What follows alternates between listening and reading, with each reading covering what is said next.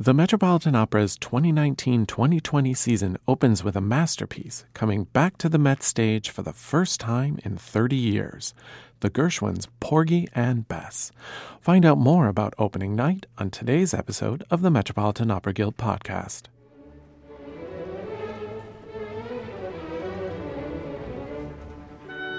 The Metropolitan Opera Guild is dedicated to enriching people's lives through an awareness and deeper appreciation of opera. Our podcast features lectures and events presented by the Guild in support of performances at the Metropolitan Opera. The Metropolitan Opera Guild podcast is funded in part by support from the Stuart J. Pierce Memorial Fund. To learn more, visit metguild.org.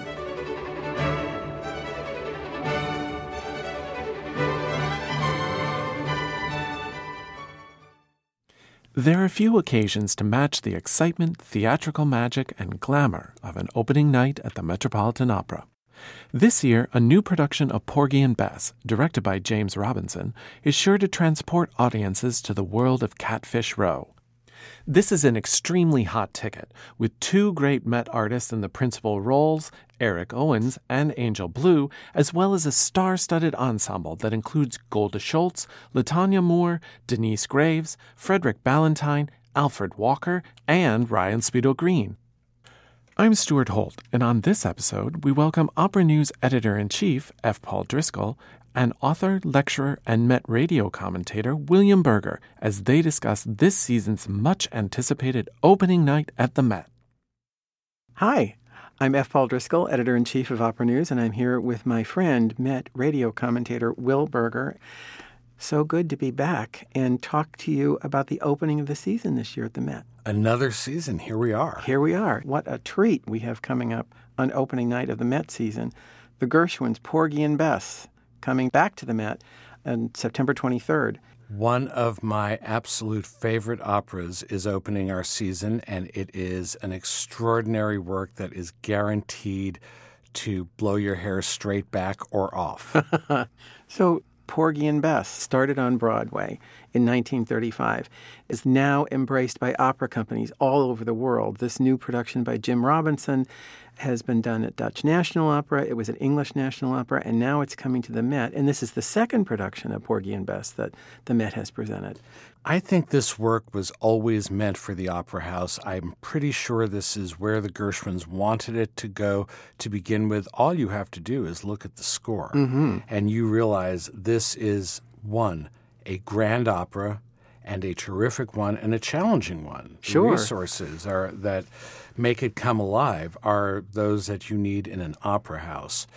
It's not just a love story between the two stars. There's also an entire huge cast of major character roles and a full chorus of all the residents of Catfish Row, this African-American community in Charleston, South Carolina, many of whom have important solos of their own.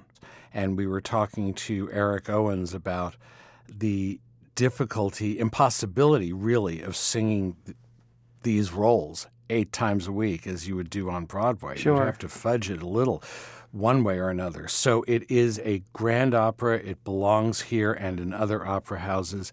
And I think the Gershwins and all the creators of the original work always thought so. When did you first hear it? Do you remember? I do. I heard, like a lot of people, I heard parts growing up my whole life, these great songs and pieces that are excerpted from the opera.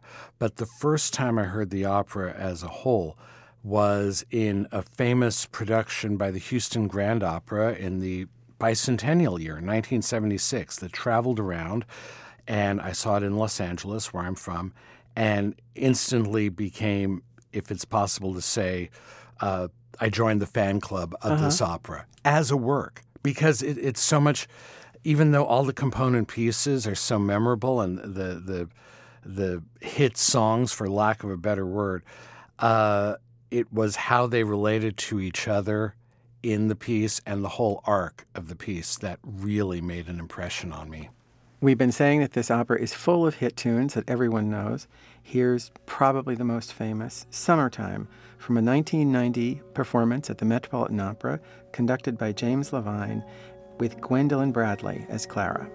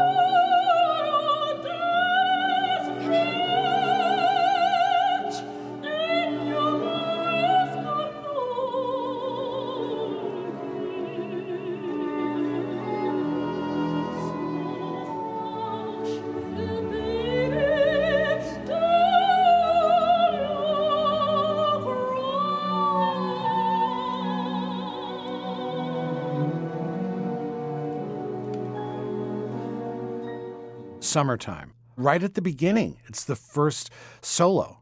What a way to start an opera. Yeah. And it's not Bess who's singing it there, No. right?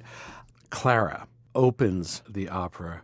It's a member of the community engaging in an acknowledgement of life cycles. She's singing a lullaby to her baby, and it's summertime and seasons. And so right away we know that life cycles are going to be such an important part of the story that's being told here, right? So what are your favorite moments in this score? At the very center of this opera is, of course, the title characters, Porgy and Bess. And the music that they have together runs a wide range. But one of my favorite moments is this duet where they acknowledge their love and the depths of their love. And it is one of the great love duets in opera. And I think of all of them, from Puccini and Donizetti and all sorts, that's all there in this great moment of almost discovery that is, again, something we know in different forms outside of the opera house, but really a paramount moment within the opera. Bess, you is my woman now. Let's hear a little bit of that great duet from a Met performance in 1990 with Simon Estes as Porgy and Leona Mitchell as Bess, with James Levine conducting the Metropolitan Opera Orchestra.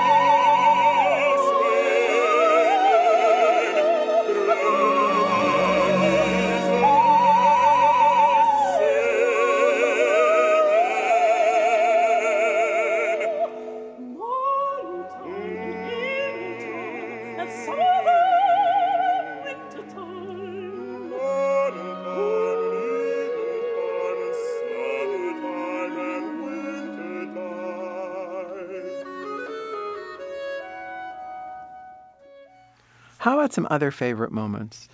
I have a few.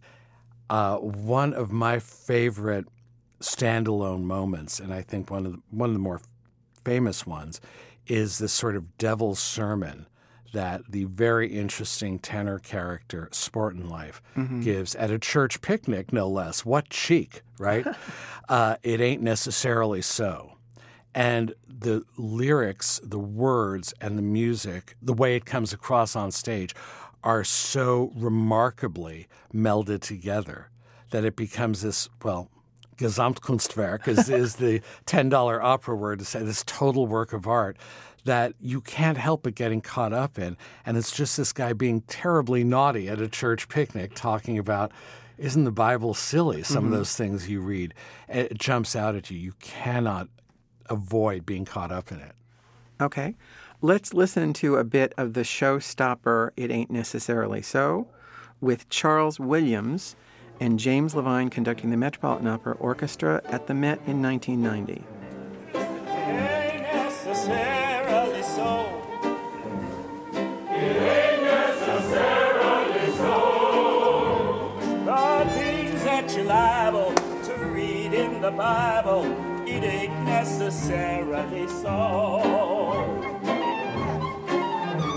Little David was small, but oh my. Little David was small, but oh my. He fought big Goliath, who laid down and died. Little David was small, but oh my. Oh, no.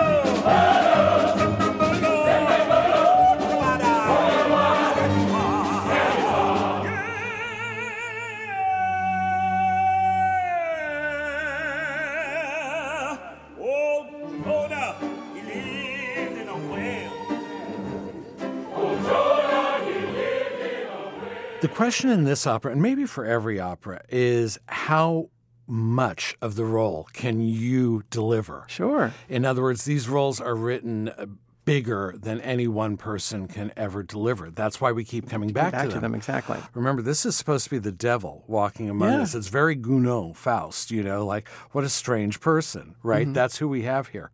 Beyond all the personality that's imbued in the role, the sheer vocal writing brings up some very disturbing aspects and, at the same time, perhaps it's the same thing, engaging elements of this character who we are all attracted to, aren't we? Okay. That's part of the problem. That is part of the problem. Speaking of attracted to, the character of Crown is one of the most compelling villains in opera. What is it about that relationship that's so fascinating, the hold he has over Bess? Crown is virility and power, and not always, to put it mildly, not always channeled within socially acceptable ways. He is a criminal. He doesn't think twice about drinking, doing drugs in public, and beating people up, including his woman. Mm-hmm. She is definitely property. He's someone who I think is very angry for not getting the respect he feels he deserves as a man in the world. So there are dimensions to his character as well. He's not just an archetype of evil by any means. And because he is so strong and powerful and virile, Bess is understandably attracted to him not only as what he is, but as an opposite of Porgy, who is crippled, who is a beggar, who is an archetype of marginalization within the marginalization of this community. It's very interesting. So Crown is the anti-Porgy. But as dangerous as he is, you feel the power of his story too. He cannot be dismissed. And that's in the music, and you'll hear that. And that's also in the music Bess sings back to him, which is very different than what she sings with Porgy. And I find that interesting. And there's a lot of flagrant sexuality when she sings to him, even if she is, in theory, pushing him away. She engages with him, and he engages with her on a musical level that brings up whole different aspects of the human experience than what happens between Bess and Porgy. And Crown is, I think, one of the things that makes this opera work, because he's not just an evil baritone by any means. His experience, what's made him what he is part of what has made everybody else what they are, too. And I think they see that in him. I love the way people deal with these characters like Crown and Sport and Life. Like, they don't like them, they'll tell them that, but they're there. Yeah. They're on stage, they're participating in one form or another in the gambling and the church services and the funerals and this sort of thing. It's all part of the communal story. Talk to me about the community that this opera represents. Who are they? What we have in this opera is an African-American community in a rundown former group of mansions in Charleston, South Carolina, about 100 years ago. And how this community finds its strength, this marginalized community, where it finds its strength and its vices, how it survives day to day, the daily life of it, is not only central to the opera, it kind of is what the opera is about to a large degree. Even at the very end, when all these things have happened in the plot, you have this kind of good morning scene where neighbors are going to work and saying hello to each other.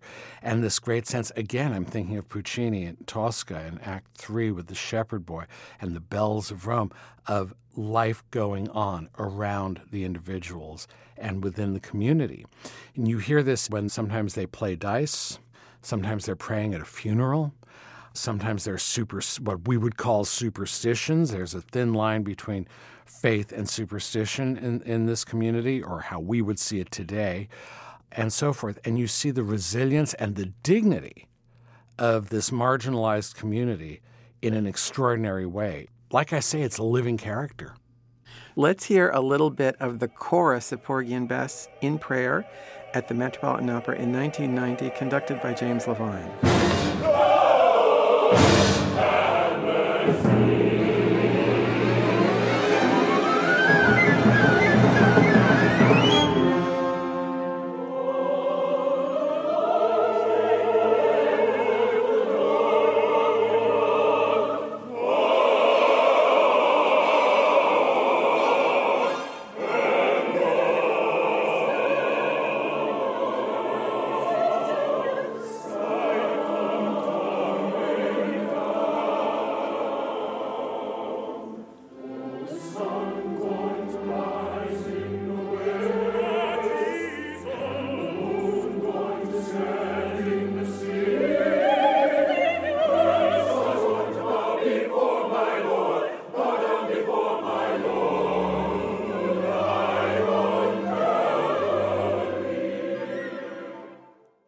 So we hope that there will be a lot of people at the Met or on the Met broadcast or the HT who will be encountering Porgy and Bess for the first time Yes. in this particular assemblage that the Met has put together. What should they listen for if it's their first experience of the full opera?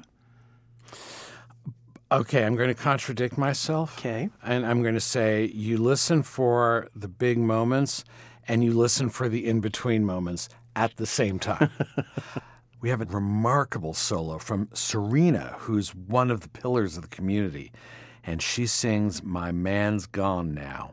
I've seen many people in nightclubs and cabaret life attempt to sing this song and realize the notes are not exactly where you think they are. It's an absolutely sophisticated piece of music that, if it's done right, you won't know that in the audience. And you'll be sitting there hopefully thinking, oh, I'd like to sing that at my next party. Don't. And because what you have in My Man's Gone Now is this moment of all the lamentation for loss that has ever happened for everyone. Do you know what I mean? Yeah. She channels all this pain, and that's why she's there with the members of the community who become sort of a shadow chorus at a certain part in this. She is channeling their pain and offering it up. And not just the pain of that particular death. It's every death. It's very for whom the bells toll. Right. There's also, for me, one moment that ranks as one of my favorites in all opera. At one point, Bess is ill. Members of the community pray over her. And then they let Bess rest. And you hear this tremolo in the orchestra that's the most extraordinary thing. What is going on? And what happens, just like in a lot of Puccini operas, people pass by. Just regular life goes on. You know how Puccini does that really well sometimes? And street vendors come by, and there's a strawberry woman who crosses the stage selling her strawberries with the old sort of street cry you would have heard in the old days on a push cart, and just goes from one side of the stage to the other selling strawberries. And a few other things happen, and Bess revives. Now, of course, it's not the strawberry vendor who cures Bess, but there's this mystical idea of something in the air. And when the strawberry woman comes by, it's singing itself. That seems to have a magical power. At least in this community where there's a thin veil between this world and the next. Mark my words, that moment can bring down the house, steal the show. And people don't even know why. Let's talk about the cast, which is a really outstanding one. Yes. Start with the Porgy and the Bess on opening night. Opening night, Porgy, well, I mentioned Gesamtkunstwerk and Wagner a couple of times now, come to think of it. And we have as Porgy Eric Owens, who we've met in many roles, but most recently and perhaps most significantly in Wagner roles. And he is playing Porgy, and just in rehearsal and just talking to Eric, he is both mining it for the tradition of this role and much of the music that is familiar, and also bringing something completely new to it. For example, he has a standalone moment, I Got Plenty of Nuttin', which you may know as a song outside of the opera. And when I heard Eric in rehearsal singing it within the context of the opera, he didn't change it. But it is so woven into what is going on and the character of Porgy that it was as if I had not heard it before. So that was extraordinary. We have someone who is an emerging star here at the Met, Angel Blue. And we've heard her as both Mimi and Musetta in La Bohème. And you get with Angel a lot of things that are really necessary in this extraordinary character of Bess. Bess is very interesting. She's this woman who is kept by a very tough guy, an abusive guy, and always on the verge of being seduced by this sport and life devil character. And where is Bess in all this, besides the men that she's defined by? And there's so many aspects to her. She's one of these great operatic divas, like I think of Norma, who have so many different aspects to her, from all the range of womanhood. And there's innocence, and there's toughness, and there's vulnerability, and there's fight. and she's a fighter and a victim, and all these things all at once.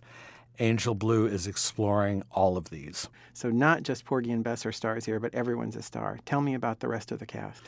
I think that's another thing that makes Porgy and Bess such a grand opera is you need the depth of casting in all these, again, big quote marks here, secondary roles that are not secondary. We have Alfred Walker as Crown, who brings the power that you really need in this role.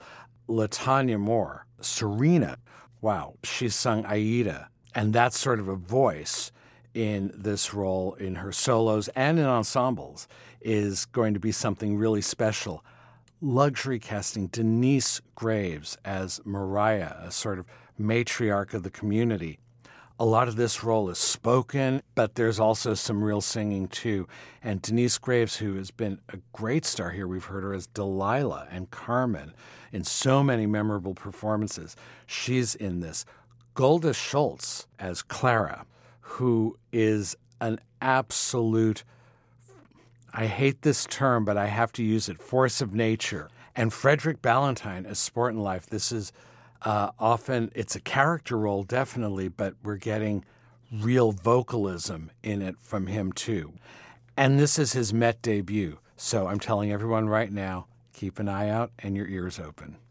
And Ryan Speedo Green, who has emerged out of the Metropolitan Opera into larger roles. And he's another member of the community with some important solos and ensembles, both.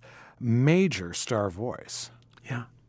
Two members of the production team are making their Met debuts with Porgy and Bess. James Robinson, who's the stage director, and Camille Brown, who's the choreographer. And choreography is a surprisingly big part of this show, is it not? Very much so. And I've loved what both the choreographer and the director have been saying. They've been saying much the same things, that they see this opera in a lot of the ways that I do as a story of individuals within community.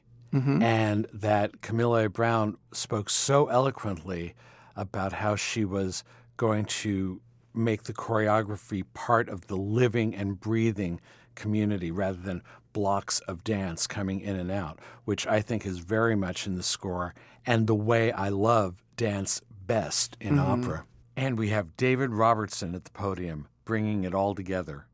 Will, thank you very much for taking the time to talk with me about Porgy and Bess, which opens at the Metropolitan Opera at the beginning of the season, opening night, September 23rd, and I can't wait. I'm glad if you're even as partially excited as I am.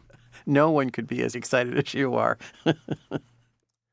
Many thanks to Opera News Editor-in-Chief F. Paul Driscoll and Met Opera Radio commentator William Berger for giving us a sneak peek into Porgy and Bess, which is opening the Metropolitan Opera 2019-2020 season in just a few days.